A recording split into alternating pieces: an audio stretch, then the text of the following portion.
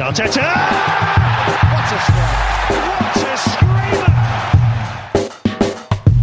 Zola! And a fantastic goal! Arsenal back in it! And here's Limpar, lines it up, finds the net. Great news, as Sunday's game proves to Arsenal fans all over the world that we can still care about football. This is the Arsenal Vision post-match podcast. My name's Elliot Smith. You can block me on Twitter, Yankee Gunner. Yeah, that's right. I mean, if nothing else, Sunday's game proved to me that I can still care deeply about football and specifically be devastated by it. And with all the losing and drawing and bad results and crappy stuff we've been through, I'd started to wonder if the game had the ability to move me. And it does. Yeah, it was quite heartbreaking. So I guess if you're looking for a silver lining, that would be it. We don't do a hell of a lot of winning anymore, and it's starting to get to be a worry, and we will get to that. There were positives from this game, which we will certainly draw out. There are some negatives from the game that will posit why they bubbled to the surface. And before I introduce everybody, let me just say that I hope you have great New Year's plans and a very happy New Year planned. We have a fun New Year planned for you, or New Year's Eve anyway, because if you'd like to spend it on your phone listening to a podcast, and I'm pretty sure that is in the top 2 or 3 ways to spend New Year's Eve, I will be joined by Tim Clark from Arse to Mouse to do a Arsenal Memories of the Decade pod for patrons. So if you've thought about signing up for Patreon, you want to do a stroll down memory lane, a decidedly probably doomy stroll, a stroll down doomy memory lane, not doomy, not like doomy, but like doom laden. Yuck. Anyway, that'll be up on Patreon tomorrow, so I'm excited for that. And obviously, we'll have the continuation of all these pods as the games come thick and fast. So we'll have a post-United pod after New Year's Day and all that. But I just want to let you know that that is coming. So if you're interested in that, you can do that. We are going to announce the winners of all of our giveaways on the post-United pod. So that's coming up. And as always, if you do want to sign up for The Athletic, there is still time this year to save on next year and get the whole year half off and a month free by going to theathletic.com/Arsenal Vision. And of course, Clive did win, quote unquote, the holiday singing competition. You voted him the person you'd most like to hear sing, which I'm sure you only voted for because he is your favorite podcast member and not because you most want to hear him sing. But I do have the recording, and I am excited to share it with you. It is not ready yet. It will be coming out soon, but that recording is done, and you can look for it very shortly. So with that having been said, Paul's on Twitter at Pause in My Pants. Hello, Pause. Woohoo. Clive's on Twitter at ClivePAFC. Hello, Clive. Hello, hello. Tim's on Twitter. Roberto, hello, Tim. Hello there. Plans for a Scott podcast have been in the works, as I mentioned, and they will be coming soon, as will Clive's transfer pods for patrons. Anyway, so let's start here.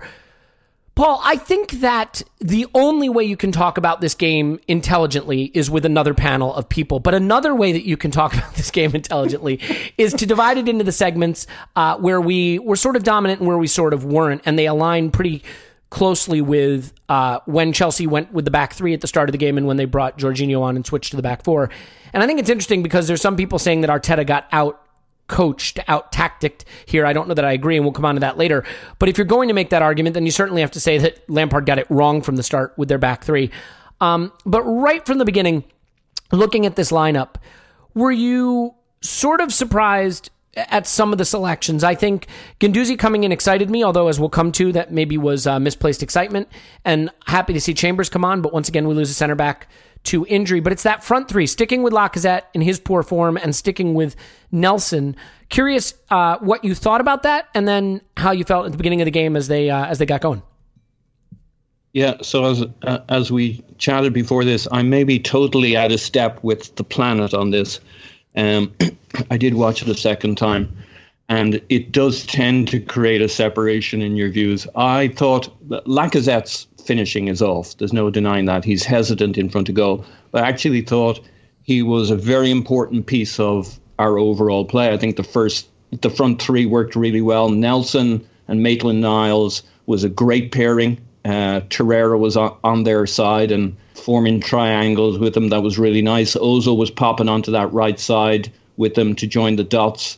Lacazette was working both sides. Aubameyang and Saka throughout the game was a great pairing. In the first 30 minutes, I mean, so there's the Guendouzi conversation, and I don't think you should criticize anybody in the first 30 minutes for any performance because it all worked, and that's what you take out of it, the system.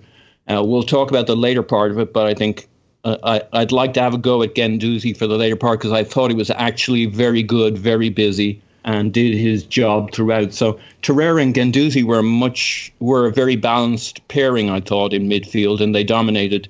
And people like I've seen the outcoached comment a few times on Arteta, but he outset up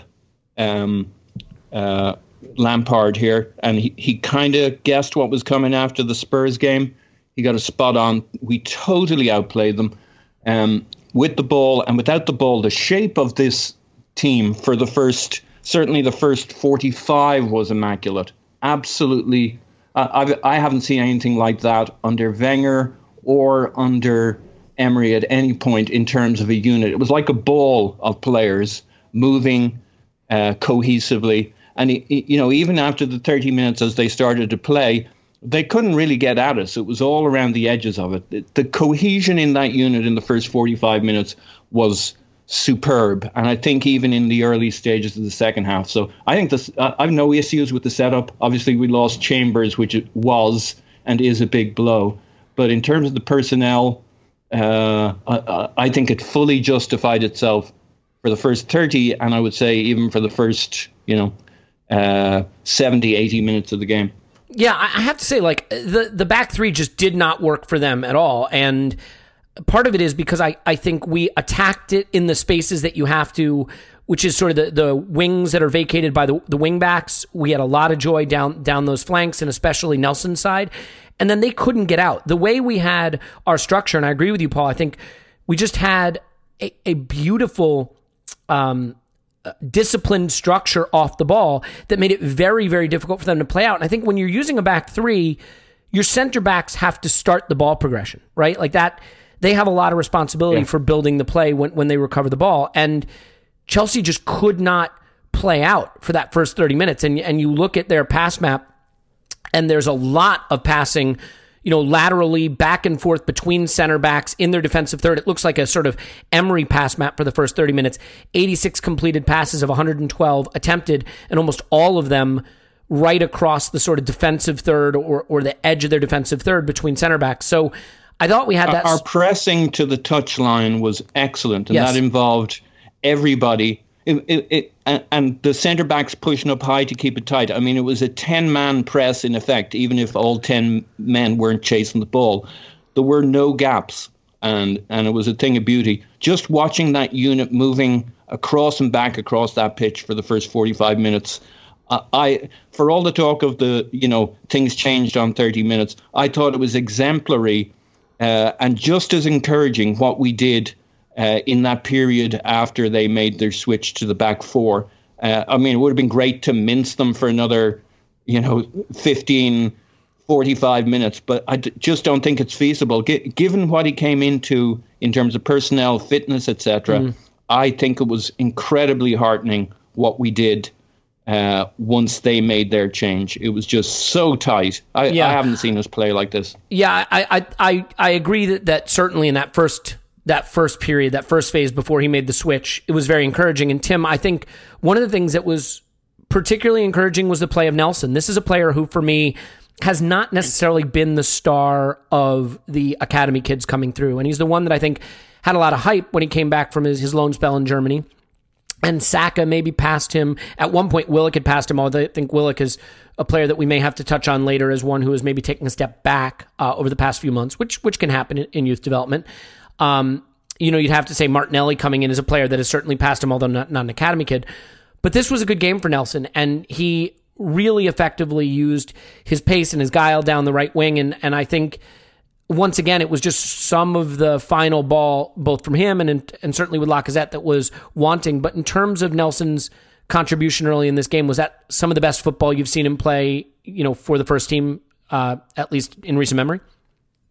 Yeah, I think so. Although I've not been quite at. It's a bit weird because I wasn't as high on him during the summer, for some reason. Because I didn't really see a lot of him at Hoffenheim, but I thought, this is all based on like a little 7 to 8 game spurt he had, and that's generally quite dangerous territory. But actually, I've liked what I've seen from Nelson this year. I think you're right. He's actually he's actually probably the opposite to what a lot of people would have thought, just seeing like tweets from the Hoffenheim account about a year ago.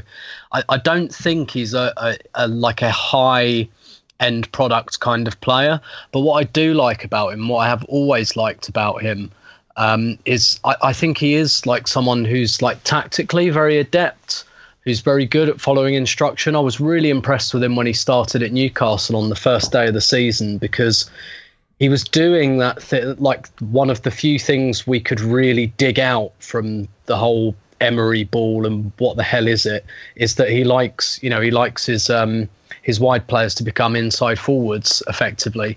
And what he kept doing in that game again and again was just stepping inside and allowing the fullback to overlap him. And he's been doing that to a degree in the last 2 games as well, and just letting Ozil have, the space outside of him. And I think what's really shown in these couple of games as well, you can tell when you've got quite a tactically intelligent player by what they like, how they gel or how they mesh with the people around them. And I saw really good link up with Maitland-Niles, particularly because Maitland-Niles was, it wasn't a straightforward fullback right winger partnership. You've got Maitland-Niles moving in field to create a 3 in midfield. You've got Nelson moving in field, sometimes to let Ozil go outside of him. It's not straightforward stuff, but he was doing it, and it's the same thing that impressed me probably in that Newcastle game, where I thought, yeah, you're one of the people who has got what the manager has asked for, and you're doing it, and you're doing it to quite a high level. And that is honestly what I've seen from him, I think, this season. I think people have been underwhelmed because he hasn't had a lot of goals and assists, and his end product definitely needs work. We've definitely seen that in the last 2 games as well. But I've kind of taken to, I think he can be basically, so like from where I was sitting at this game, I got a much better look because of my seat in the upper tier at the lines in the team, and they were so much cleaner. You just had like 4 straight line across the back. Off the ball, that is. On the ball, obviously, Maitland-Niles moves in. Then you had Guendouzi and Torreira kind of parallel to one another. And then you had the front 4 in a straight line as well. And actually, I think if we persist with this front 4, Nelson's kind of lack of end product shouldn't be such a problem, because he can be that structurally intelligent player.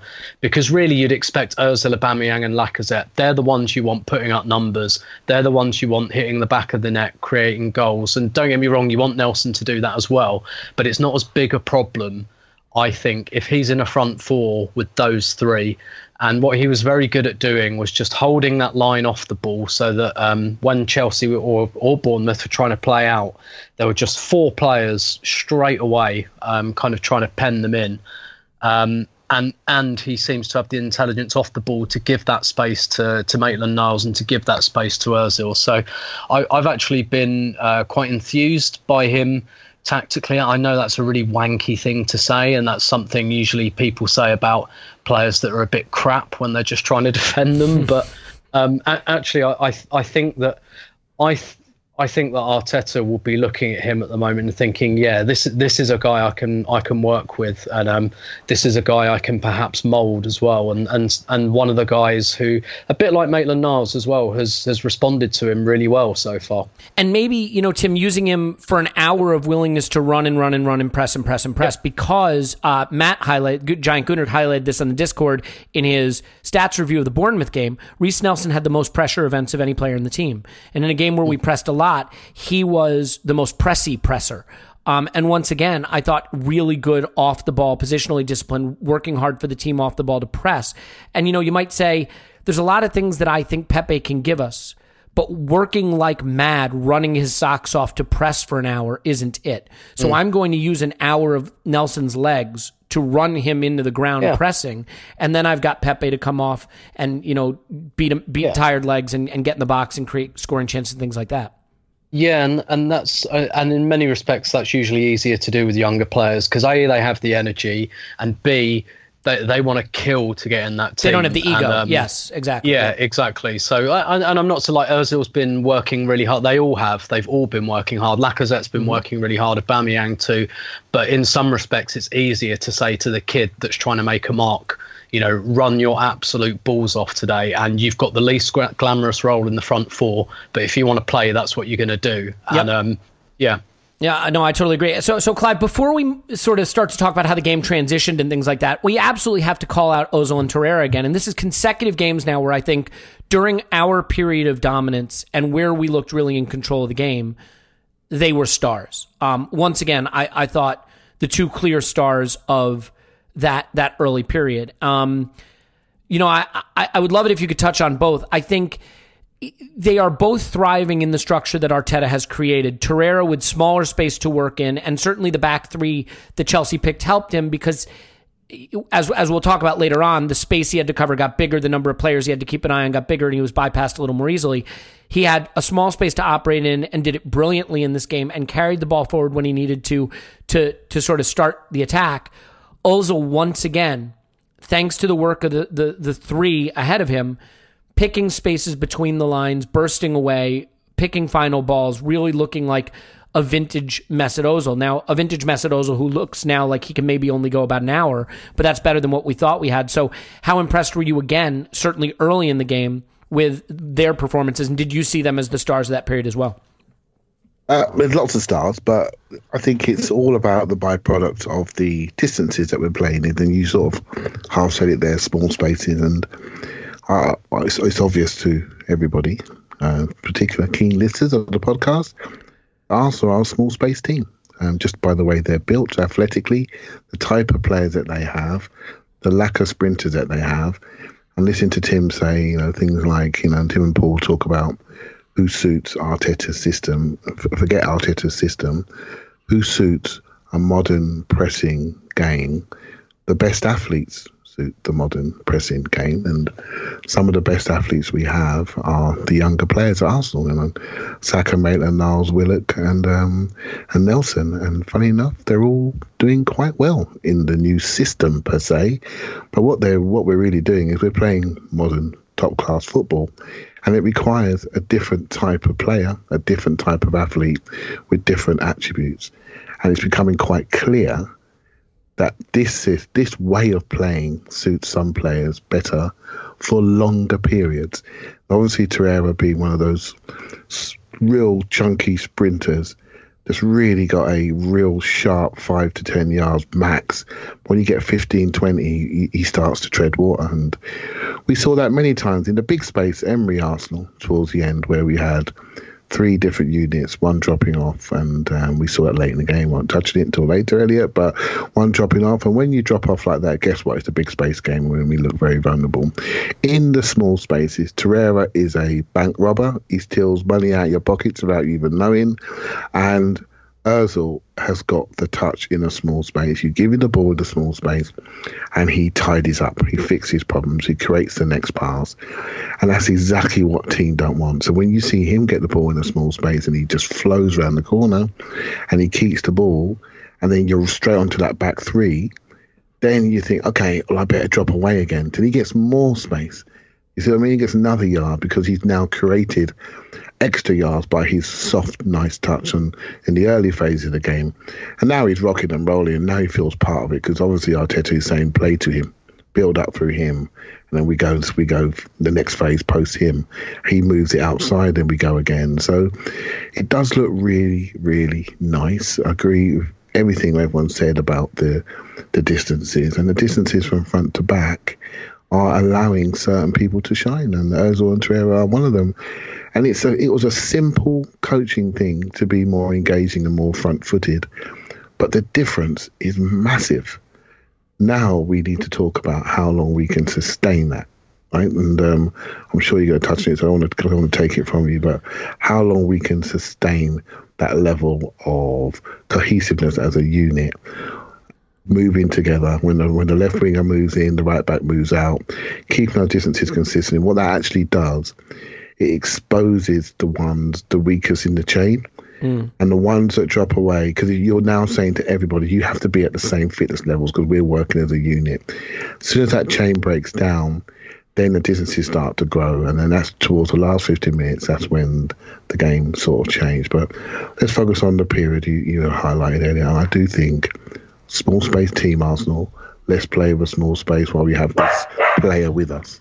Yeah. And I mean, I think the other thing that has to be considered here too is, look, this is a team that has been really bad this season and really bad for most of last season. And like getting them to be good for 90 minutes against good opposition right away is not an expectation we can have, but seeing periods of play where they look like a competent team, and I realize we're lowering the bar dramatically, and you might even say, would you have lowered the bar this way for Emery? And that's maybe a conversation for another time.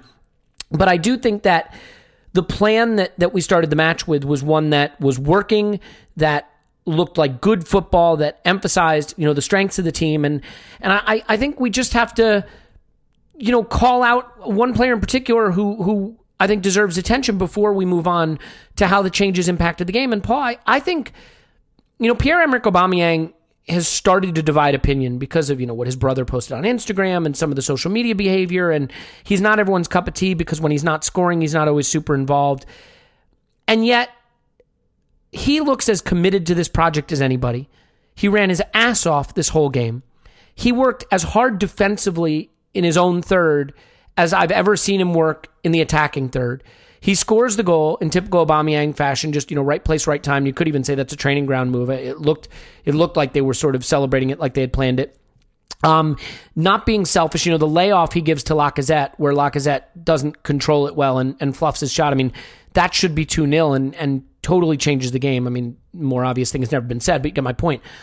I realize I have been an Aubameyang stan, and sometimes when you're on record as really loving a certain player, your analysis of that player can get thrown out as just being influenced by bias. So I will ask you, were you as impressed with both his quality and his commitment on this day? And for you, was this the performance of a true captain? Yeah. So I thought what he put out on that field was astounding. He walks off at halftime with Saka's got his arm around him because they're that left side pairing, and the two of them are talking about how the game's going, how they're working together, and you see it. Saka picks up that knock later on. I think it's like a dead leg or something, where he's basically limping for the last 20 minutes, and Aubameyang just picks up the slack all through that period. But throughout the game, he's chasing back right to our penalty box, right to the byline, making runs deeper than anybody else. It's an astounding level of commitment, given what our fears were for a senior player. I mean, look at all of the senior players that Freddie was struggling so much with, and this isn't a knock on Freddie. We all know he was in an impossible situation, given no backing, no staff. But who were those senior players who weren't putting it out for Freddie? Ozil, Lacazette on the bench. Aubameyang played throughout for Freddie, and I think was putting in a shift, but not like this. I mean, they have whatever happens in the future in this particular game, they put it all out there for each other, and I think that level of commitment was it jumped off the page. He never slacked right through the second half when we began to tire. Aubameyang did his stuff the whole way through. I think he was. This is one game he can hold his head up high on as a captain. I think it's really interesting as well. We'll talk about defenders and Luis and stuff, who I think again mostly had a very good game, and it didn't really suit him, as Clive's often pointed out. He's not a player who likes a high line, but I think he generally did really well with it in this setup. But when you look at the captain's talk, if you want to call it that, at the start, where they huddle in a circle, it's Luis who does that talk. And against Chelsea, of course, there's a whole other backstory here. But it's clear that they've worked out what leadership means within this team with those guys, and they're really pitching in. And you hear the comments from those guys and a couple of the younger guys about Arteta. Obviously, they're going to say nice stuff, but when you read between the lines, it really looks like they get why they're doing it, and they just want to enjoy their football. They know the season's gone, in large part. We're kind of shot in that sense, but they want to play. The alternative is an ugly, dirty season of bad football, getting rollocked after every performance, which unfortunately maybe they still get a bit of that after this result. But the performance is just phenomenal from Aubameyang, and he's playing from the left and yet still making and getting his chances. If Lacazette could kick in with some sharpness, we'd really see the fruits of that relationship. I think there's a lot to be said that was good about what Lacazette did, but he's finishing like a guy who didn't have much of a post preseason fitness and availability. So in the end, Aubameyang doesn't get the credit for what he did in this game because we didn't get the result. Yeah, and I mean, we love to quote things like XG and shot stats and stuff like that, but like if Lacazette was getting his shot off more, we'd have more shots and more XG. I mean, a lot of moves died at the feet of Lacazette, just not sorting his feet out in time. I don't think we need to go into Lacazette, and the only reason I don't think so is we've really covered it. He's busy, he's involved, the quality isn't there right now. You could say it's confidence, you could say it's just who he is. I think he has always had the limitation since he's come to Arsenal that it takes him that half second longer to get a shot off than you'd like. And the difference is, in the past, he was scoring from positions where few people score because he's such a great finisher. Now he's just not getting the shots off, so he's not finishing. The layoff where Aubameyang... He's lacking power, Elliot. Yeah. His lower body power is gone. He's obviously not... He must be carrying injury. He's not training as much. He doesn't look as powerful as he used to look.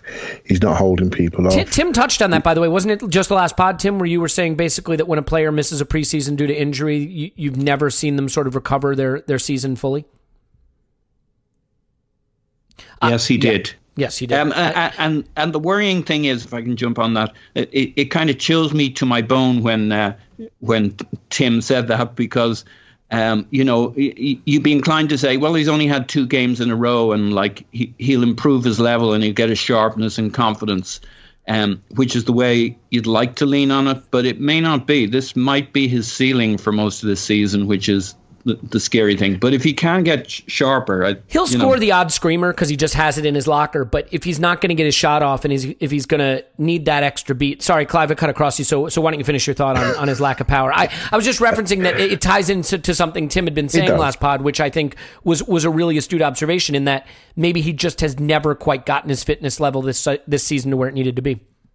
I think it's maybe more of a signpost that he's carrying an injury and he's not able to train at the levels he needs to train at to get to levels that we've seen him previously.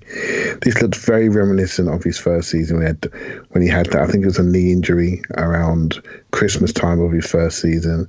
He delayed his operation, had his operation, came back, and he started to fly. And just before he did take the operation, I had similar feelings about him then. I worried about him. Spurs fans called him Alex Laca Threat. That's their nickname for him. And I'm thinking, oh, that's not good. But he came back and he started firing. He looks underpowered. You can tell when he's running for the ball, his legs collapse.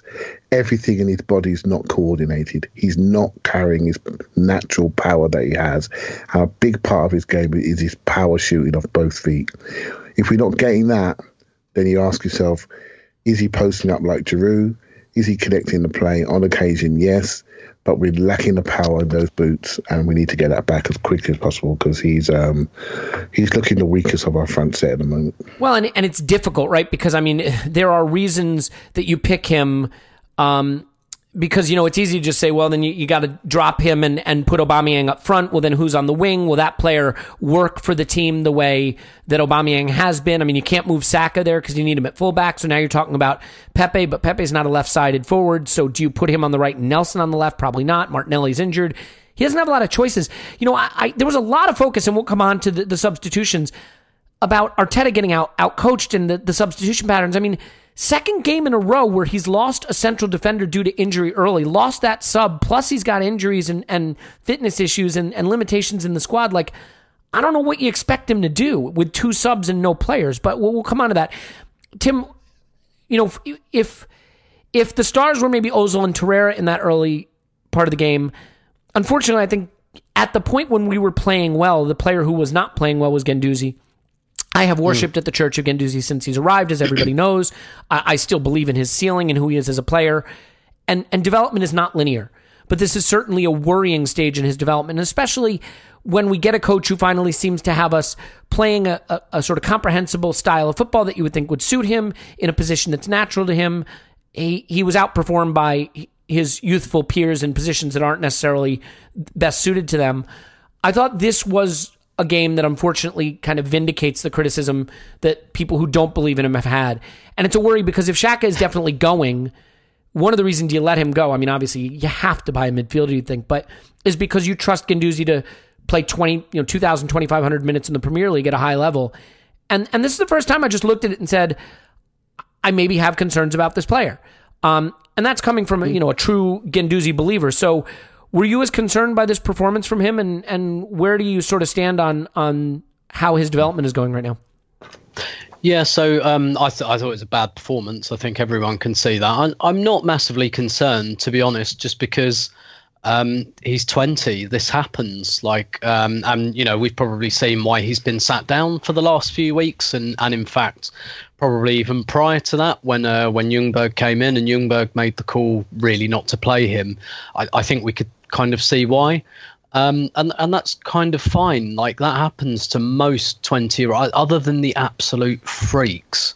That happens to most 20-year-old players, and it's fine. If he's still in this kind of rut in like 6 months or a year's time, then yeah, it's really time to worry, and it's time to think, wow, have we overhyped this player? Like, your impression of his ceiling, for my money, is still absolutely bang on. That's not to say he's going to find that ceiling. Lots and lots of young players with huge potential don't, and we've had a lot of them at the club over the last decade or so. Players that people regard as a joke now, who are not, in terms of their talent, are not jokes. I know how Denilson was considered before he came to Arsenal, and things just didn't work out for him for a number of reasons. That just happens. So at the moment, I'm not hugely concerned, and I wrote something about this today, actually, in reference to Lacazette as much as anything. Like, sometimes players just do lose form. In fact, most players lose, like, other than the absolute elite, players lose form. Even the best players lose form. And that, again, can be for like a multitude of reasons, physical, mental, on the pitch, off the pitch. We just talked about Lacazette, right? Exactly. Struggling for it, Yeah, exactly. But one of the things we start to do as fans is we start to relitigate what we think their talent is, and we start to go, oh, maybe he's absolute shit. And maybe all those times I said he was the dog's bollocks were complete rubbish. And actually, I know this is a really boring answer, but it's usually somewhere between the two. Like I say, I think yours, and I don't just say yours, it's my impression of his ceiling as well, is I think this kid can go right to the top. I really, really do think he can. And I think the psychological signs are really, really great. He needs to learn to do a little bit less, but that's fine. I think that's a much better sign to have as a young player than the opposite. For example, it used to happen to Van Persie. Van Persie was like, I remember when we had him when he was 21, 22, he was trying to do everything all the time. And, that just comes with a little bit of time and a little bit of coaching. And I think now we do actually have a good coach that, like, I get the impression that Emery loved him so much. It was just like, yes, keep going out and try to do everything all at once. Well, because someone had to. Yeah, exactly. Whereas I do have like some level of trust that Arteta will perhaps coach a little bit of moderation into him, which is fine. It's all part of the learning process. I'm not really concerned at all, but at the same time, like, I recognise that a lot of the time talent and potential isn't realised, and I still don't know if he will realise all of his, but I am not at all ready to reassess what I think his talent level is and how far I think he can go. I think this was completely to be expected, to be honest. He's come from Ligue 2 as a 19-year-old, and really probably none of us when we signed him expected to even see him like on the bench until about now. Like, most of us when we signed him probably thought, yeah, he'll play a bit of Europa League, a bit of Carabao Cup. Maybe in his second season he'll start sneaking onto the bench, as the 6th or 7th sub. And that obviously the fact that you didn't do that creates a different level of expectation. But I still think he's an absolutely super talent. He's not playing well at the moment. That's fine. That wouldn't concern me for a good few months yet. Yeah, and I'm going to tell you something. I think the problem is that he is compared with Granit Xhaka. And so you have these battle lines drawn. And I think he's a very, very different player from Xhaka. And I actually think Xhaka is a more traditional deep-lying playmaker who likes the game out in front of him and is better when he's a little deeper and can survey the pitch and see what's ahead of him. And I think Guendouzi, and I've had this suspicion for a while, is a little bit better when he's a little higher up the pitch. His interceptions are better. His breaking up a play is better. He has a better eye for when to jump a pass. I think he can play the final ball. He has that kind of floated over the top ball. He can play the through ball. He can play a little short pass, and he can duck around a defender. I see him as a left 8. I don't know if you agree, Clive, but that to me is what I see. Whereas Xhaka, you want him, sort of in your half, making that intermediate value pass. I think you want Guendouzi 5 yards for into the opposition half. Do you sort of agree that and again, I don't want to make this a Guendouzi versus Xhaka pod or just a Guendouzi pod because there's a lot more to get to. Let me give you 1 minute quickly on Guendouzi because then I want to shift gears into another period of the match. Yeah, Tim called it actually about only when he said about reducing his role slightly. I think I called it when I said he's a left-sided 8, personally. But then. Yeah, he's a left 8. That's what he is. Eventually, don't just repeat what I'm saying, Clive. Come on. When we do go to 4-3-3, he will be the left 8, and that suits him. He drifts that way, and he likes to come on his right foot and sweep play passes that way, seeing the pitch from the side. That's what he is. A lot of what he did basically was. Reminded me a little bit of a young Aaron Ramsey when I used to criticise him a lot more. I felt he used to try to do too much and was never where I wanted him to be. Right? So, and I wanted a coach to reduce his space that he worked in. That's exactly the same feelings I have with Guendouzi right now. But I think Emery wanted him to do everything, like you alluded to. And so now he felt very empowered, going wherever he liked. But the price was a team with nothing in the middle of the pitch. And that doesn't work. It's quite interesting. I think he was overplayed. Didn't play. Come out. Come back in. We're waiting for the superstar to reappear. And he still looks a bit leggy to me. Looks very leggy. So I think we have to just fight through this, or I'd like to see him out a little bit longer. But we're not exactly star-studded on the bench, are we? So I think we're going to have to play him through this. Yeah, and so let's shift gears to after the change they made. And I have a take that you will not believe about this game, which is that it wasn't as bad as people think, and I will come to that. But they do make a change that changed the flow of the game, if not the dominance of the game. I think that there's this perception that once they made the change, we just got dominated. They took over control of the game on the ball, but created very little. I think it is worth noting that until the hour mark, we were still out shooting them. Now, we were out shooting them 5-4, but out shooting them. Until Leno's howler, we were ahead of them on XG. They had created next to nothing. I mean, half a goal, not even half a goal of XG until Leno's howler. And I'm not beating up on Leno. It is a howler. It's his first of the season. I think he's been phenomenal for us, a real revelation. And goalkeepers make mistakes, and he picked the absolute worst time to do it. And if he doesn't do it, I think we win the game. But so the perception that we were being dominated, while fair in terms of our time on the ball, I think is a little unfair in that when you have a lead and the other team is struggling to create anything against you, I think you're doing okay, especially when you're a team flagging in confidence, flagging in fitness and physicality, and you're trying to get through to a win against a rival that can revitalize your season off of basically having no confidence in yourself. So I think we have overplayed the extent to which the game was taken away from us by that change. Maybe the ball was taken away from us, but, you still have to create something, and Chelsea did not. So, Clive, in terms of the patterns of play, though, what did the change to the back four, the introduction to Jorginho, do in terms of patterns of play, and why do you think we struggled to respond to it? So immediately, what Chelsea did with Zuma, Rudiger, and Tomori at the back, they're three monster defenders, killers off the ball, right? So Spurs gave them the ball early, they'd win it, one-on-one, didn't mind going one-on-one, and then give it to their ball progressors in Willian and I think Mount on the day. Fantastic game plan for Spurs. Against Arsenal, we didn't give them the ball. We brought it to them, went behind their midfield and really stressed them.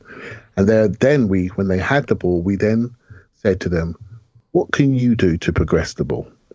And then we put them under pressure, and they're not good on the ball. And guess what? We got it back. This is smart from Lampard, right? So what he did then, he said, okay, I've got no ball progression.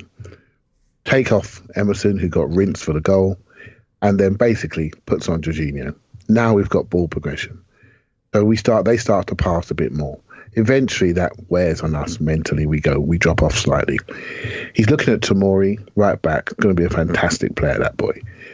Right back, he's not good at progressing the ball. They need somebody to bring on to progress the ball in the wide areas, just to make sure Aubameyang is stressed a bit more and has to think about his defensive duties late into the game.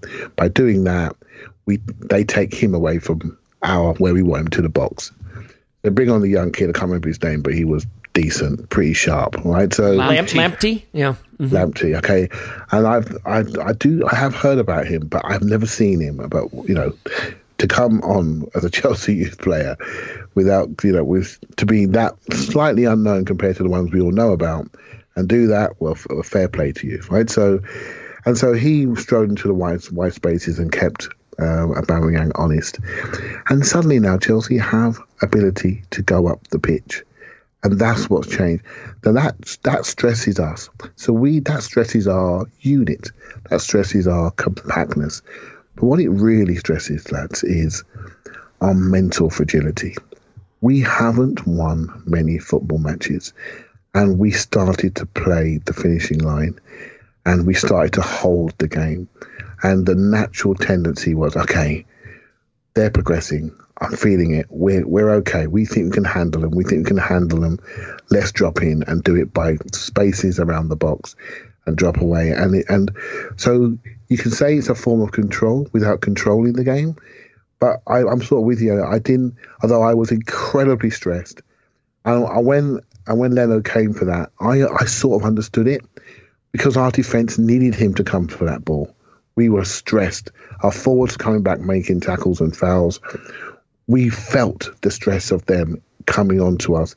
And when the goalkeeper takes a cross, you think that's just what his defenders needed. I felt Leno was trying to help people out. I think he's been much more front-footed since Arteta has arrived, and he just got it wrong. And I think that was all a byproduct of better ball progression, more passes. Chelsea's passing numbers were much better than ours by the end of the game. They had 120, 130 more passes than we did. And that has a wearing effect on us. What I would have done, potentially, I would have just took Ozil away from the front line a little bit more and dropped him right in and just create a 3 in there, a tie at 3, rather than play with a 10. I'd have gone to a 3 and I'd have gone that way. And I said, right, I've got to make sure I cut off passing lanes to stop the progression, to stop the entry passes into forwards. That's what I would have done late in the game. But again, if the bench options were there, it becomes a more obvious substitution. He's looking at Willock, he's looking at Smith Rowe, who had a bad outing last time. So he does like for like with Willock and Ozil. And I think maybe he's bringing Willock on, yes, but playing him as an 8, not as a 10. But Willock sticks in the bottom corner, we all think what a genius move that was. So fine margins, but I felt ball progression for Chelsea improved. Could we have reacted? Only maybe with a slight tweak of Willock's role late in the game when Ozil ran out of legs. But apart from that, I don't think we could do much more than what we actually did. Yeah, look, I don't think anyone's going to accuse me of being a Pollyanna. That's not my brand. But through an hour of this game, they had 4 shots. Their XG, their expected goals, were 0.14. Okay? They had done nothing. Even by 75 minutes, they were on 7 shots, and their XG was 0.33. They then had 2 good chances. They had the Tammy Abraham header that he missed, and then the goal is a tap-in, and they basically equaled the entire XG they had to that point in the game with the tap-in goal from Jorginho, okay? But prior to that, they're doing nothing. Really next to nothing. And Elliot, can I add one thing? Please. Think of all the yellow cards and fouls they had to commit to stop us on the counter that the ref let them get away with. Well, yeah, I was going to ask you about this, yeah. So that doesn't show up in the stats, right? For Lacazette was stopped 2-3 times in really promising countering territory, and yet that didn't show up as anything but a free kick to us. So, I mean, that's the way the game's played these days, but the referee had a huge role in that period where we were out of possession, keeping our shape, recovering the ball, and then the promising chances we did have, they snuffed out, versus what we did when they had a counter and got the second goal. Yeah, I mean, here's why I think it is such a tough situation for Arteta. Think of all the things at play. You've had one enforced substitution, okay? So already you've only got 2 subs that you can use. You don't have a lot on the bench to call from, oh, by the way, right? I mean, you're not sitting on a loaded bench of experienced players to come in and kill off a game. You have basically no one in midfield, like no one. Joe Willock, and a Joe Willock who I think has been bad and maybe needs a spell out of the team. But if he's out of the team, who the hell do you even use? He's got no one to call on. All right. Now, think about it from Arteta's standpoint. You have a lead. You don't have a lot of the ball, but they're creating nothing. They're not hurting you. And Wise after the fact, a lot of people are saying, oh, I should have brought, and I said this at Wise after the fact, oh, we should have brought on Pepe probably for Lacazette or something. But like, do you trust Pepe to do the defensive work? They're not hurting you. They had 4 shots through an hour, 6 shots through 70 minutes. They've created nothing. You don't look like you're in trouble. I mean, I had the fuck yes tweet in drafts ready to go right before Leno's howler, because I was like, we're just seeing this out. It was a reasonably professional defensive effort. Mustafi, to his credit, heading a lot of balls away, doing a really nice job in the air. Luiz, I thought, showing that maybe after all this won't wind up being a calamitous transfer, because I think he's been good in these last 2 games and was really good again in this game. Really, really good, to be fair. And so it's tough for Arteta. You got another game on New Year's Day against United. You've got a tired squad. You have not much on the bench. You only have 2 subs available, and they're not hurting you. So what are you really supposed to do? Do you change it all and invite potential risk or pressure by bringing on a player like Pepe and maybe losing some of your defensive shape? You see the energy is flagging in your squad. You might need to take a couple more guys off, but you've only got 2 subs. I'm reiterating a lot of things now, but so I just thought Saka's already limping. Saka's limping. Ozil is, you know you're only going to play him for an hour. So Paul, he had very few choices. And the game turns really on the substitution that we talked about from Chelsea, but it also turns on 2 crucial refereeing decisions. Obviously, there's the decision not to send off Jorginho, who, I don't know how he stays on the pitch. Prior to that, there is the Guendouzi tug at the edge of the box. It could have potentially been a penalty and potentially a second yellow card. I am minded to say that if we are going to be outraged that Jorginho stayed on the pitch, which is fair, we may have to ask ourselves why Guendouzi was able to stay on the pitch and why they didn't potentially get a penalty. So while I think the refereeing was poor and they got away with a lot of tactical fouling that impacted the game, on the balance of the 2 big calls, I'm more inclined to see it as balanced. I'm guessing you maybe don't agree with me. Do you want to give your quick take on those 2 incidents and whether we got the worst of it there?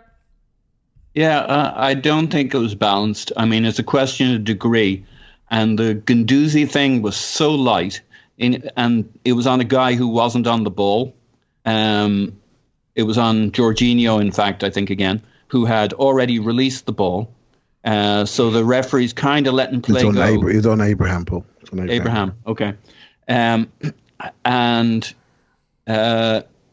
Conversely, there's no ambiguity that the Guendouzi, the yellow that should have been for Jorginho against Guendouzi was a clear and outright yellow. I mean, he gave a yellow for that to who got a yellow for that exactly? Torreira got a yellow for the same thing for us, yeah.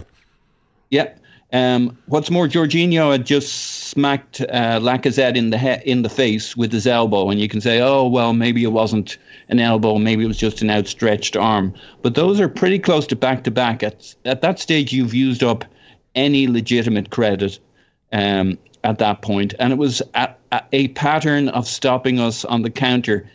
And yes, it's a question of degree, but I mean, all the commentary that you hear from people who are not necessarily fans of Arsenal going down easily on free kicks were absolutely puzzled and and stuck with that line of why is Jorginho even on the pitch, or should Jorginho have been there? I mean, these aren't friends of Arsenal. I'll stop you for a second and mention too, there was a situation, I don't remember exactly who fouls him, but Lacazette gets fouled and dragged down and stays on his feet. It was right on the edge of the box. It would certainly have been a yellow card, but decides to stay on his feet and works hard and winds up losing the ball on his own. Would have been a free kick on the edge of the box and a yellow card there as well. That it might have been Rudiger who could have potentially been sent off later. So, I mean, there were incidents like that, Paul, definitely. The fouls were egregious. They're the ones where the referee can't ignore them. And the fact that he yellow cards Lacazette for the Jorginho foul, I mean, it's just, the optics are bad. And, you know, to me, this game started to get away from them. And it was clearly a systemized level of fouling from them. That they were playing games with the referee and they were using it. I mean, fair play to them, I guess. That's how the game goes these days.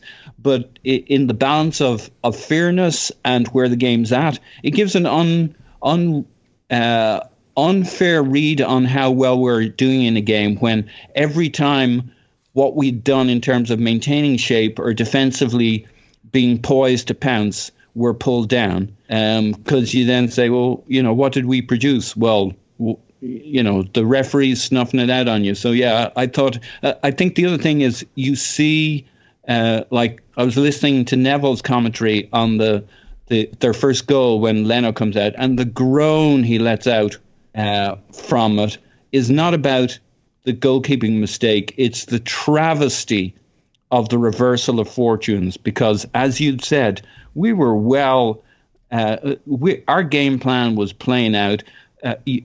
Just before that, you see, having just watched it all, you see, and knowing what's coming, you see Frank Lampard walking up and down the sideline, frustrated to fuck, trying to work out how he's played his cards, and it's just not happening. And you can just see the way it is. And now, you know, in hindsight, it all seems like it was always going to turn out this way. It absolutely wasn't.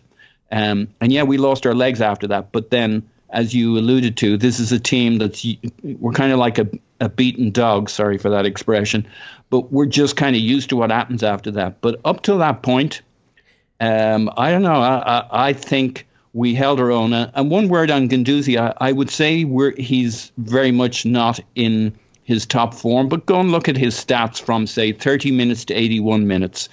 His work rate, he may not have been. He was better in the period where we were worse. Yeah, you look at all of the stats you can for tackles, blocks, clearances. Nobody works harder. Nobody does more than him, and there's a reason why he's involved in all those situations we're talking about here. So yeah, I don't think he's in great form. But I think he was actually pretty significant, and the interesting balance was he let Torreira shine, whose passing was excellent under all of that pressure. It was around 90%, and he's playing through all that period, keeping it really clean. I do think he got a bit tired though, and he started rolling when challenged. And you know, when you're a little tired, you're going down a little too easy, and we even saw that on the Jorginho goal. So yeah, they were all starting to fade. And I mean, look, the narrative of a game is often developed by the last thing you see. And the last thing you see in this game is Arsenal getting absolutely hammered, because after the Leno error, we really lost the game. I mean, we lost control, we lost composure, we lost structure. We chased a win that wasn't there with tired legs and psychologically defeated players, and it didn't work, and we lost. And I think if you just want to draw the narrative of the game from the last, 7, 8, 10 minutes of the game after the Leno howler, then yeah, we were soundly beaten. But that's not the game that was happening up until their equalizer. It was a game that we had at least a modicum of defensive control over. And if you want to say, oh, well, how is this different from an Emery game where we're just sitting on a lead and getting battered? Well, we weren't getting battered. Watford had 31 shots against us when we were sitting on a lead. Up until the hour mark, Chelsea had 4. Up until their equalizer, we were out XGing them, for whatever you want to place on that. Yes, they had more of the ball. They did not have the clear chances to win the game, and we were not under the caution the way that we were, in games like that Watford game under Emery, where we just battened down the hatches and got beat up. We were controlling the game with the defensive shape, which was nice to see. And so, Tim, I'll ask you, You know, people want to say Arteta got out-coached, Arteta got out-tacticked. What the hell is the guy supposed to do? I mean, I'm not just going to sit here and say he got everything right. Maybe there were moves he could have made earlier. But with one enforced substitution that he had to make early, a bench that's fairly inexperienced, no real experienced midfielders to call on, a couple of different players clearly showing some fitness issues. I mean, even with the benefit of hindsight, you're Arteta. What moves would have fixed what inevitably happened, especially under the circumstance that we've called out repeatedly now, which is that while we were not in control of the ball, we were certainly not out of control of the game. And while you're winning. Yeah. Yeah. I mean, look, what it would have been really nice to bring Guendouzi on as a sub in this game, in my opinion, or maybe even someone like Granit Xhaka, because what we really needed probably was even a player like Arteta himself. Get our foot on the ball. Yeah, exactly. That was exactly what we needed at that point. One thing I will say, I will kind of push back on though. I think he should have taken Lacazette off, and that's not just a hindsight thing. That's something I said at the time. Instead of Nelson. Yes. I agree with that. I thought Lacazette, it was in front of the bench actually, made it really clear he had nothing left, and he actually looked at the bench as well. He went to close something down, and it wasn't like a muscle pull or cramp or anything like that, but he looked at the bench and it was, I'm done, I'm finished, like I've got nothing left. And straight away, the guys I sit with were like, he's got to come off, he's got to come off, and he's got to come off now. And it created a problem for us for a few minutes because we just couldn't get out. And we couldn't get out via midfield anyway because Chelsea had created numerical superiority in there. But we lost the ability to go long, the option to go long, because Lacazette couldn't run anymore. And actually straight away, it's Lacazette that gives away the free kick that leads to the equaliser. And it's because he's tired. He's so tired. He shuffles back. And, he commits a lazy, very, very tired foul. And I think the warning sign was there that was going to happen. Well, maybe not so much of that, but we completely lost our exit. And straight away, like me and my mates, right, this has got to be, probably Pepe, stick Aubameyang up front. We're playing on the break now. Let's kind of lean into that. And So can I ask you a question, though? Because I've just put you in the manager's chair, and you're making this decision now, and I agree with you. Lacazette looked done. I was saying on Twitter I wanted to see Pepe come in and either play center forward or give Aubameyang the chance to run in behind because Chelsea were pushing up to try to get back in the game. But here's the question, right? Nelson, I don't know, in the Bournemouth game, Nelson was out on his feet after 70 minutes. Yeah. You've got 2 subs left, okay? So if you decide to use Pepe for Lacazette, and then what do? You're either leaving Ozil on the whole game or you're leaving Nelson on the whole game. And I just wonder, Tim, and I'll turn this back to you, but if you leave a tired center forward on, at least defensively you figure you can ride that out. But if you leave a completely exhausted winger on, the degree to which that exposes you defensively and prevents you from being able to press and harry and get into position is more of a worry. So do you think the issue there is he's like, I've got to get Ozil and Nelson off because I can keep my defensive structure if I do that. Whereas if I take Lacazette off and it's more like for like, I don't add the running power in the areas where I need it. No, I don't agree with that. Okay. Because I think the difference is the difference is with keeping Nelson on is at that point, look, you're right. There are a lot of players that were knackered. Saka was out on his feet, and we saw that for the second goal. Ozil, wasn't quite at the intensity anymore. Like there were some tired players out there. I think the thing is between Lacazette and Nelson is at the very least Nelson can just sit on top of his fullback, and you can ask him to just kind of try and drive the ball forward and get you up the line and win throw-ins and things like that, which Nelson I think was still doing at that point. Don't get me wrong, he was pretty much done as well.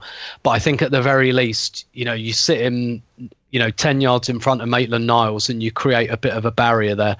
Whereas with Lacazette, I think it's a bigger problem with your centre forward because then you lose your exit, and it absolutely guarantees that the ball's coming back at you as soon as you clear it. And I think that was a bigger problem in the central space. Don't get me wrong, I'm not entirely convinced that Aubameyang would have completely solved that, because we know he doesn't hold the ball up, but at least you get to hit the channels at the very least, and we just couldn't do that with Lacazette. For me, it was almost like, you know, when a player's injured and you run out of subs and they just start hobbling around to try and create an obstacle. That's kind of the state that Lacazette was in, and I think it's better if you're on the touchline and you're in a slightly smaller space, rather than like carrying the whole of the centre of the pitch and running like the width of the centre circle. And I think there's actually a lot more running for a striker to do, certainly over kind of and turning direction and taking hits from centre backs. Whereas I think if you've got a tired winger, at least they can just kind of do the odd burst up the line, try and whack the ball against someone and get a throw in. Like, it's still not ideal, but I think it's better than your centre forward being completely absent. Yeah, and I do think at a time when they were really pushing us back and controlling the ball, having Aubameyang playing mostly in his defensive third while he was doing it, you know, with intensity and desire, you'd love to have his running in behind a pushed up. At the time when they were pushing up to try to get back in the game, we had no one who could really run in behind. Nelson was pretty much done. Lacazette can't do it at the best of times, but certainly couldn't do it in the second half. And Aubameyang was in his defensive third. So, you know, you give them permission to just start pushing up that extra 5 yards, that extra 10 yards, and pinning you back. So I do agree with you. I think that we lost our exit, and we lost our ability to make them think twice about how hard they were going to push to get a goal. You know, it is unfortunate too, right? Because every choice that Arteta had to make comes with trade-offs, right? I mean, if you take Ozil off for Willock, you get running power, but you lose the ability to maybe create that one moment of brilliance or possess the ball. When you bring Pepe on, maybe you lose a little of the defensive intensity. So there's a lot of choices, and none of them are perfect. Clive, how do you think Arteta did managing the sort of end game there, using those last two little subs he had? And do you have the kind of sympathy for him that I'm expressing, or do you think he just maybe got it wrong? I have some sympathy. I think I would have liked to see Pepe come on in a central position. I think Aubameyang, I'd have kept him out left because that was a danger point for them. I just don't trust Pepe in wide areas at the moment. But if you play him centrally, what he does is he attracts people. And I think he makes people respect him. So it's almost like it's a different game with him. You can say to him, look, I want you to just work between the centre-backs, and when you get the ball, make them nervous, to cut the turn, shake and bake and see what we can do. I totally agree with you about Lacazette. I saw the exact moment. He was bent over, hands on knees, and I thought, he's got to go. That's exactly what I thought. And then he gives the foul away, and Jorginho got under his skin. He got him booked, and it was all about stress, right? So I don't think Arteta could do much more. But what I will say is that, you know, obviously we all feel this guy is the guy, Arteta. We all feel he's made of the right stuff. We're looking at the football and we're seeing something which is the beginning of something new, something that was even different to Arsene Wenger used to do. And we're all buzzing about that because it's the modern game, right? So, but what this really highlights for me is what I've been saying for quite a while. I don't think our players are that great. You know, and I don't think they were great for Emery. I don't think they're great for Freddie. I just don't think they're that great, which highlights to me the type of players we recruit. We are not recruiting the right type of athletes, stroke footballers to play the game that is prevalent at the top end of the Premier League. We have not won. We've only won 5 Premier League games. It's just incredible where we are.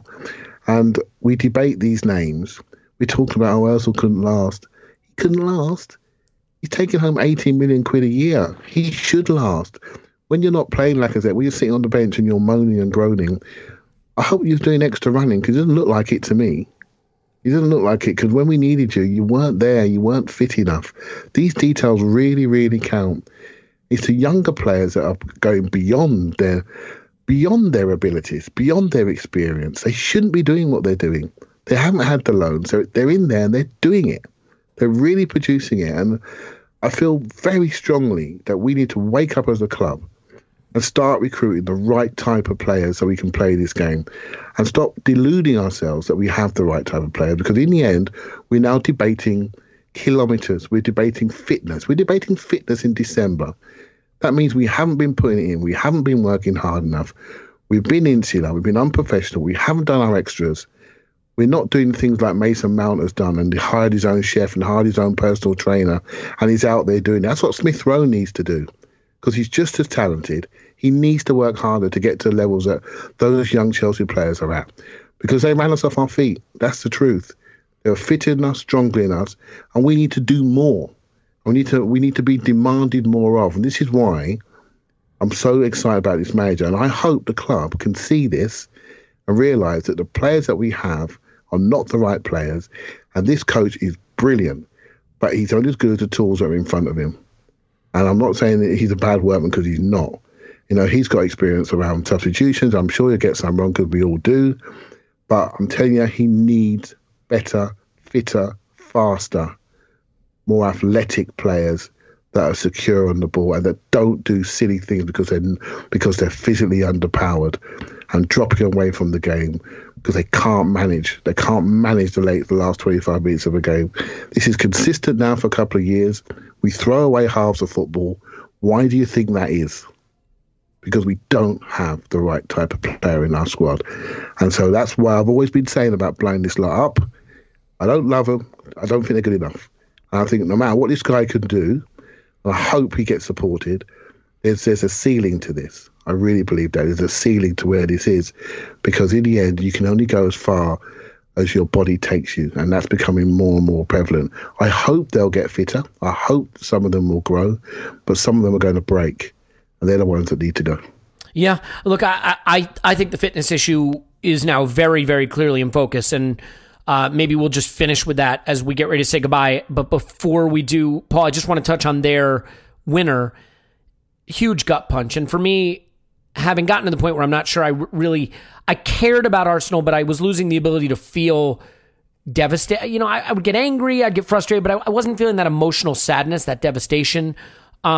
This was devastating. I have to admit, before the Leno Howler, I was counting points and letting dreams of top four float around my head. Now it's dreams of relegation, which I'm kidding. I don't see that happening, although you'd certainly have to say if we don't start winning football games, it could.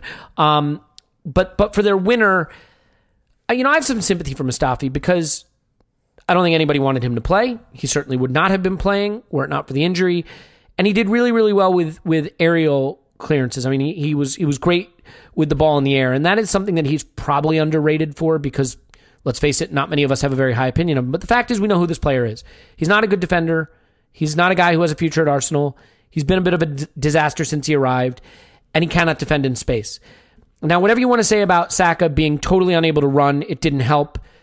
I thought this was just typical Mustafi defending in space. You watch him running backwards, he's twirling around, he's doing ballet moves, spinning, twisting, turning. I don't know what he's doing. He doesn't cut it out at the first opportunity. He doesn't get touch tight at the second opportunity. He gets turned onto the stronger foot. You cannot give the striker the turn onto a stronger foot. He does that, and it's a goal. Ultimately, it's a team pushing up to try to win a game and losing it, which, fair enough. But to me, if Mustafi's not on the pitch, I think at a minimum we probably get a point from that. How do you feel about that goal in particular? And is it just a case of, you know, when you have bad defenders, sometimes they defend badly? Yeah, well, it's interesting you came to me on Mustafi, because you know how he conflicts me. Somehow I feel something for him. The tragedy is he did the right thing on two occasions just before this, the kind of pushing up on Abraham in midfield into their half, maybe taking a foul he did once, or just manhandling him. And that's where it all goes to hell in a handbasket here. And I can understand it a little bit why it does this time rather than the other two time. The ball kind of is dropping even deeper. Abrahams goes deeper to get it, and Mustafi hesitates about how far upfield he's going to be pulled out of line if he gets turned or whatever, and that's where it all goes wrong for him. And, you know, I have some sympathy for his twinkle toes, ballerina-esque twisting and turning as he's going backwards. There's not a lack of not wanting to recover the situation or do the right thing, and then You know, he leaves. He's not touch tight to Abraham. He gives him the strong foot, as he said, so that he turns onto the right foot, and then he does a ballerina's scissors in his efforts to close it all down. And you're just like, man, you almost had a really good game, but the person who got Mustafi'd was you. And unfortunately, it brings all of us with us. And yeah, he's one of those players. He's just not good enough. He's always got that mistake in him, even when he'd done, pretty much everything right to that point. Himself and Luis had actually done things right. But, I mean, Arteta, he's asked about the naivety of the goal. And I think it's interesting because he says, I think we had the structure really well.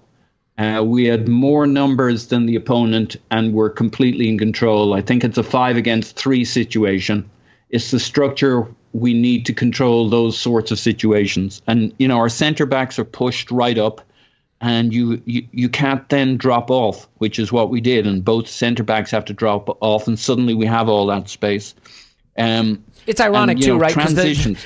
Mustafi used to be the guy that I was infuriated because he would dive in at the first opportunity and take himself totally out of the play. And now he's become the guy who will back off all the way into his net, given the opportunity. I don't know what switched, but that's not working either. Yeah, but the heartening thing on it is you can... After Arteta said that, I went back and had a look at it. And yeah, you can see what we were supposed to be doing on it. We were almost there. He did it right twice in a row that half. The third time he drops off. And, it's the narrative. There's the old Arsenal coming through. This thing's going to take a little time. But we nearly snuffed out that transition correctly. Yeah. And I mean, at some point, look, guys, I watched... Virgil van Dijk handle a one-on-one situation with Adama Traore, arguably the hardest thing to do in football right now, with pace, power, and composure in the tackle, and it was just a thing of beauty. At some point, your defenders have to do good defending. We want to put everything down to tactics and positioning, and that is fun to do, but the players have to be good enough. And to your point, Clive, if they're not good enough, that's just not going to work. I have some concerns with some of these players. We're playing a lot of young players, and most of them are doing their best job to be competitive in difficult situations. Joe Willock, for example, is a guy who right now I'm not totally sure that that's someone who's ready to be thrown in at this level of the deep end, but he's having to play. And I think in the last couple of games we've looked weakest when he's been on the pitch, and that's not an indictment of him, but I think some of these guys just aren't going to be ready at this level. Can I say quickly on Elliott? I know we won't have the time to develop this, but I would ask people to go and have a look at on Willock when he comes on. In general, I agree with you. I've been very disappointed with Willock, but in this, he did everything he was supposed to do. Well, he nearly scored. Right? Yeah. Well, I don't mean should have. I mean could have scored. Had a good chance to score. But a whisker. Willock harries, he rushes. Yeah. So I'm not saying he's in great form. Okay. But I actually think if you look what he did when he came on, he actually fulfilled a mission. And, he does a lot of good small things, kind of like Guendouzi does between 30 and 80 minutes. They don't light it up with the ball, but they do a lot of what you'd want them to do in that period. Look, the thing that happened in this game, to just sort of summarize it, is Clive said it well. We are a small space team, and for a big chunk of the game, we were able to play in small spaces. And towards the end of the game, we were playing in large spaces. And just like under Emery, that's when we get easily exposed. And that's exactly what happened. Clive, if you want to chime in real quick, you can. Otherwise, I want to go over to Tim to look ahead and sort of wrap up here. Just quickly, Arteta recognised it was a big space game, and Willock is a big space runner. I think we need to start playing him as an 8, not as a 10. That's one thing. And then once he can see the game a bit more in front, I think he can arrive because he can travel. Don't leave him up there. I don't think he's experienced enough to be just behind the striker. I just don't think he is. But travelling, he could be something decent. So start him deeper. And on the goal, Elliot, just quickly. Team, that drill they're doing before the game, the back four drill. Yep. What that drill is all about is about getting on the piston. Yeah, one player goes forward. And what they're really trying to engender in the group is movement as a unit, but also they're trying to get people to communicate. Right, so that's a communication drill. On that goal, one player, 2 men. That's exactly the scenario they're doing that drill for, and they didn't communicate. They became 2 separate entities, and they both just stood there. All Luis had to say was, go through, press him, smash him. He could see we had time. We could see we had runners coming back. We had to smash it at source. We didn't communicate. We didn't go and get it. And that's what happened. We didn't engage. Well, the first time we didn't engage, it looked like Emery's Arsenal, didn't it? Running back towards the North Bank. Yeah, Can I have a little nibble on that goal? Because I think actually where I was in the stadium, I think I had a better angle on this than the camera did. You can see, you're right to cite that drill, Clive, because the second that ball breaks to Abraham, I watched Luiz, and Luiz just starts squeezing up a little bit because he thinks that Mustafi is going to go into the back of him, like you say. So Luiz he's already anticipating, is going, right, okay, those two are going to have a duel, and if the ball squirts free, I'm in there and I'm taking it. Yeah. And then the thing that really, really caught my eye, because this was almost exactly in line with where I sit, was that Luiz just starts easing forward, like total automaton, experienced defender, thinking, yep, I know how this is going to go. And then Mustafi stops, and you see Luiz stop, and he goes, what the you just see on his face and in his body, you see that, what the fuck is this guy doing? Like, this is not what we've practiced. This is not what we've drilled. And unfortunately, that is Mustafi all fucking over. He bailed on the game plan. That is, I can guarantee you that is not, they will have coached that situation dozens of times, even in the week that Arteta has been there. They do it, like Clive said, they do that drill before the game. And I appreciate that Mustafi didn't start, but he's on the training ground. He understands that that's the ask, but he bails on it and he does his own thing. And that is just something we see from him time and time and time again. And, you talked about, Elliot, is it because, sometimes he slides on his arse like he did at Bournemouth in the last minute? He let us down on that defensive action because he went sliding on his arse. Thanks and missed to Paul for pulling that up in the last pod, by the way. Yeah, and Bournemouth didn't punish it, but Chelsea did, because Chelsea are a better team. Mm-hmm. And he did it late on. He's done it in both games, completely bailed on what he's been coached, on what the unit has been coached to do. And it's not necessarily about that he loves sliding about. It's what I've said before. He wants the quickest exit from the situation. He wants the quickest way out of the situation to pass the responsibility on. And he's still doing it, even when the ball goes to Willian. We've still got guys back. All right, Saka's huffing and puffing because he's got cramp, but Mustafi and Luiz are still there. They're still actually in position, but Mustafi's still daydreaming. He's still not thinking, right, okay, they're not throwing goal yet. I'm where I need to be, more or less. How do I defend this situation? How do I get rid of this ball? He's not thinking about that. He's thinking, shit, when is this going to be over? And when can I just bail on this? And that, unfortunately, and if Arteta's looking at who's not buying in here, there's your answer. That guy is not buying in. He will not buy in. And it's not an act of rebellion on his part. It is just a mental... Exactly. He's not able to. It's a mental defect that he has, that he will bail on the game plan. He will bail on what's been coached because he'll panic and he'll look for a personal, private exit, and he'll look to hand the responsibility off. And to conclude this rant, he should under no circumstances be in the 18 anymore. No more chances. January window opens on Wednesday, and you just say to him, I'm sorry, I don't care how many injuries we've got back here. You are no longer involved. Go and find yourself another club. We told you in the summer, you've got every right because you're under contract to stay if you want, but this time you're not sneaking back in. You're not playing Europa League. You're not playing Carabao Cup or early rounds of the FA Cup. You are done. Find yourself another club, because these are the kinds of players that have to go as quickly as possible. Yeah, and look, I mean, there's a point at which you say, this is a defender who, if I play him, I will lose points because of it. How do you pick that guy? How do you use that guy? It's just that simple. The Palace game last season, I mean, he cost us top four with that. I mean, it's not the only... He internalizes and makes it about him. And just you know what? You just got to go, mate. Yeah. He's got to go. And I mean, you can have a striker who doesn't score goals when he needs to, and it's bad. It's really bad, but there are other things he can do.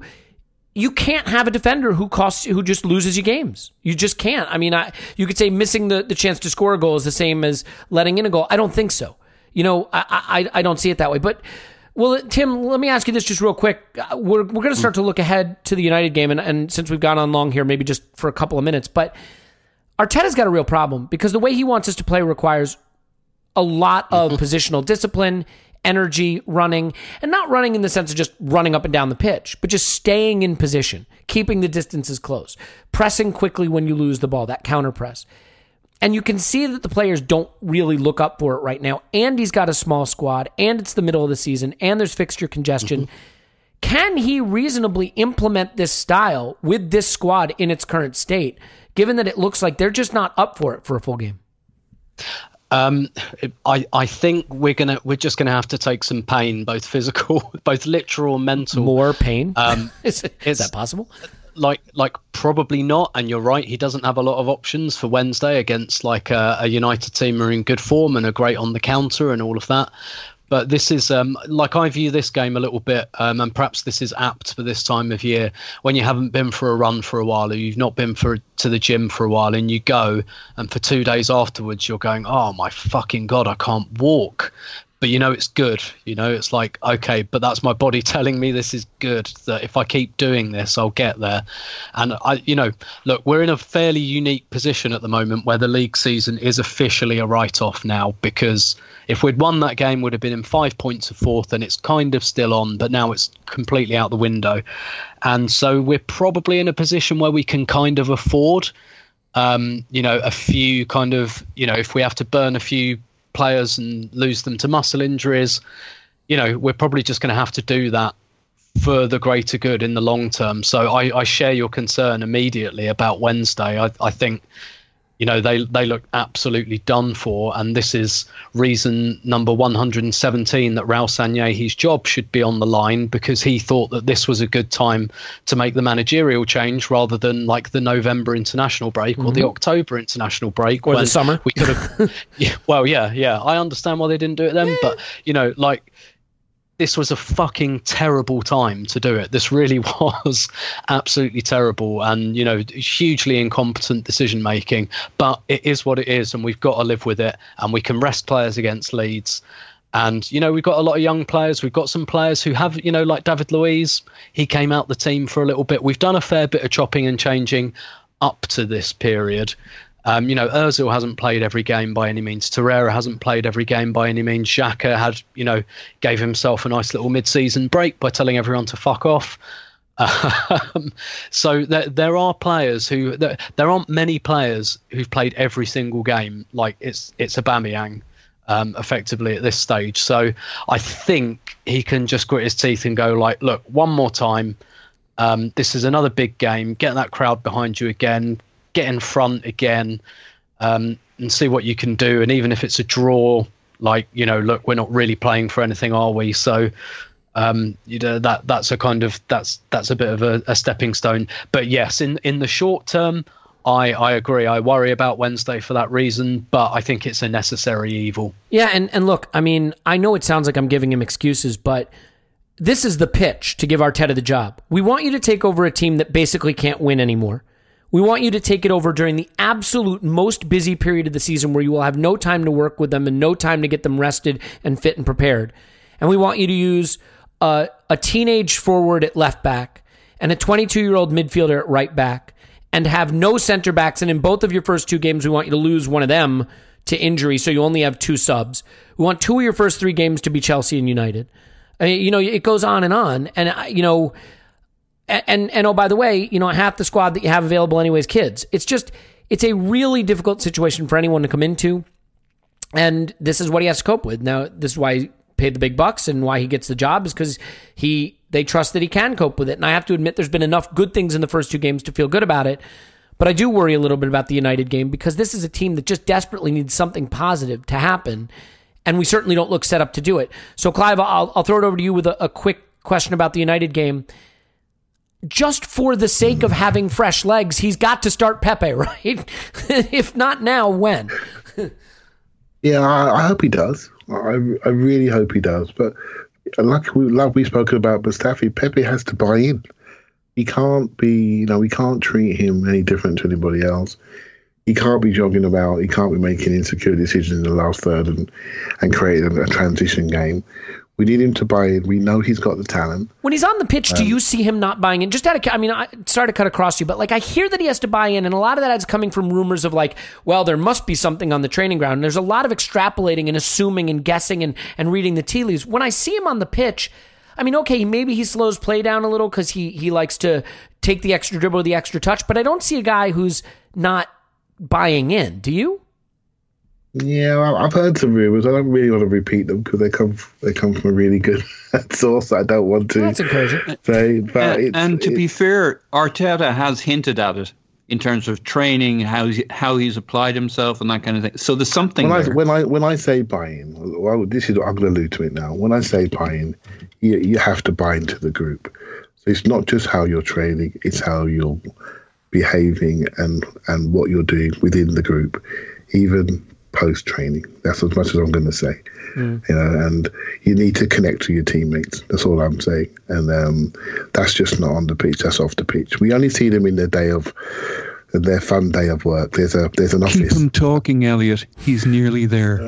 There's an office at London Colney, which is their place of work. Really, Emirates is the fun day, and you know how you behave in that environment is what really, really, really makes you a player in the squad. And I think he's got work to do in that regard, and some of that he just needs to settle in. So that's fine. That's just we shouldn't really even really think about that too much. But in the end, we have a much weaker squad than we had last year, even though we got excited mostly about Pepe, really, and that hasn't worked out. And some of those 6.5 out of 10 players in, you know, Wobie and Mkhitaryan, and well, we sort of missed them on the bench now, didn't we? Coming on, giving us 6.5 out of 10, taking those few minutes away from. And we've replaced them really with Nelson and Saka, who are doing fantastic, and these minutes are going to hold them in good stead. But they are exceeding expectations, going beyond what we thought they could ever do, and it's very difficult to rely on. You know, I think Mkhitaryan anyway. I'm not sure the goals they scored last year, but you know, we're asking Nelson to score for us and work up and down the line. It's a lot. It really is a lot, and he's doing great.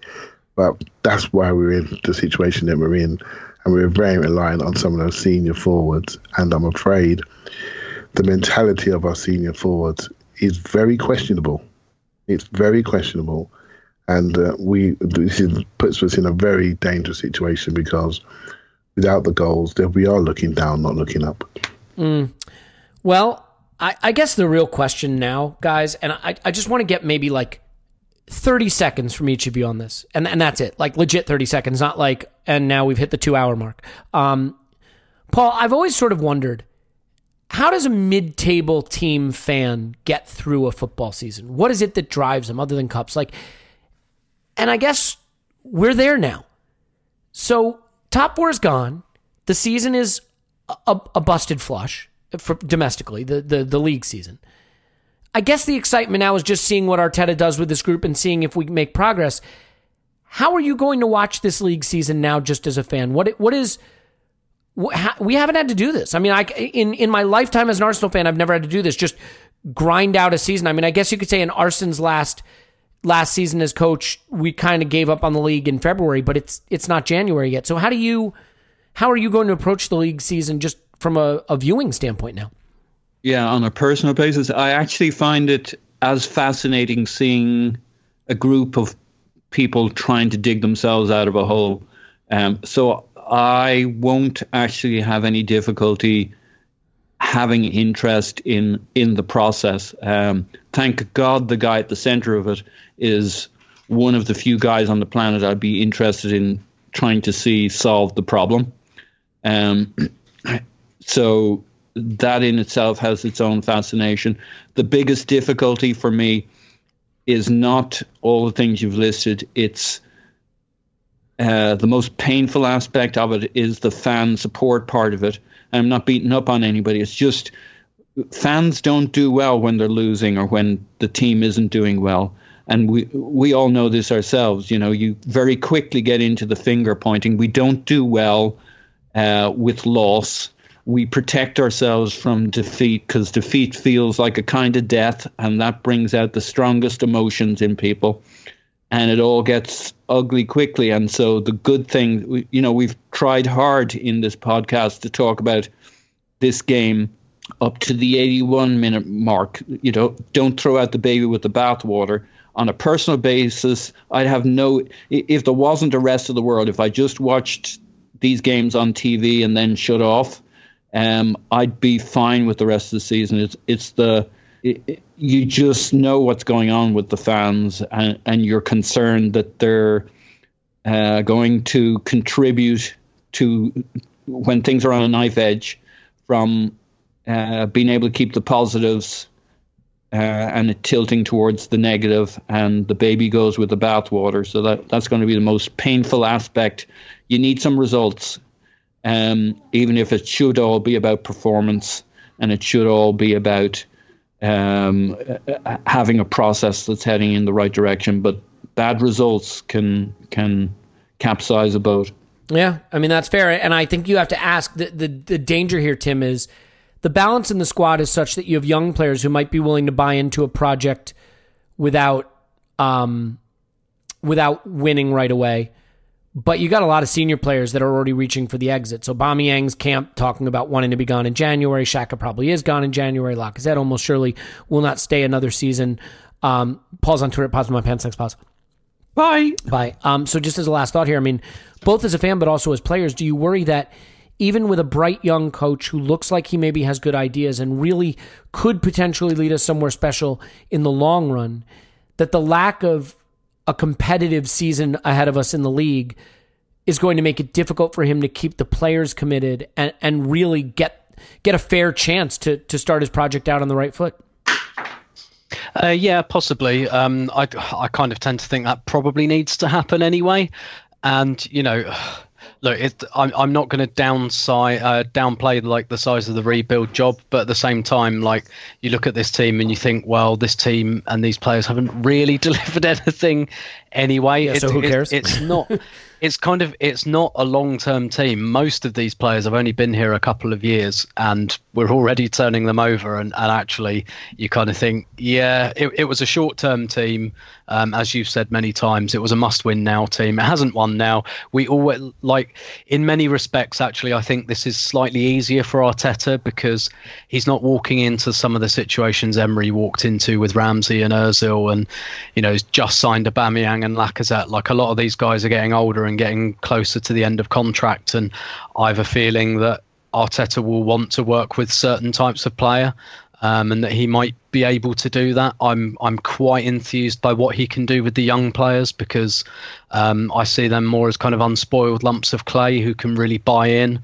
I think it's easier for them to buy into what he's doing. So, I mean, I do worry a little bit because it's going to be difficult, but I don't think I ever had any illusions that it was going to be any different. And I'm really enthused by everything that Arteta has said and most of what he's done so far. I think we're in good hands. And that doesn't mean that everything's going to be fine and we're going to be league champions in 3 years. But I think we're in decent hands. It's a tough job, but I think we've got the right guy to do it.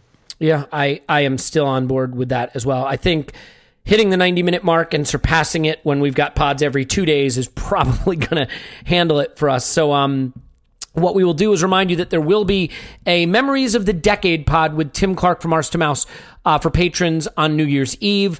But if you are not joining us for that, which will make me sad, but if not, I totally understand, then I want to wish you a very, very happy and healthy new year and prosperity in the new year, both for you, for your family, and for your football club most of all. I wish that for you, Tim, who you can find on Twitter at Stillberto. Thank you very much. And to you. Yeah, thank you. I wish that to you, Clive, who you can find on Twitter at ClivePAFC. Thank you very much. I'm back at you, son. Thank you, sir. You will certainly be ending your year listening to Clive singing. That will be out in the not too distant future and certainly before the year ends. So look for that coming to a streaming platform near you. I certainly wish Paul a happy new year, even though he abandoned us early, just prior to the end of it. And from all of us, thank you for sharing the year with us. Thank you for sharing Arsenal together and the community that we forged on social media and Discord and all over the place. And just generally, we love you and hope you have a wonderful, happy, healthy, and safe new year and a prosperous 2020. And the same to Arsenal. And we will certainly get that kicked off by talking to you after Arsenal Arsenal 10, Manchester United 0.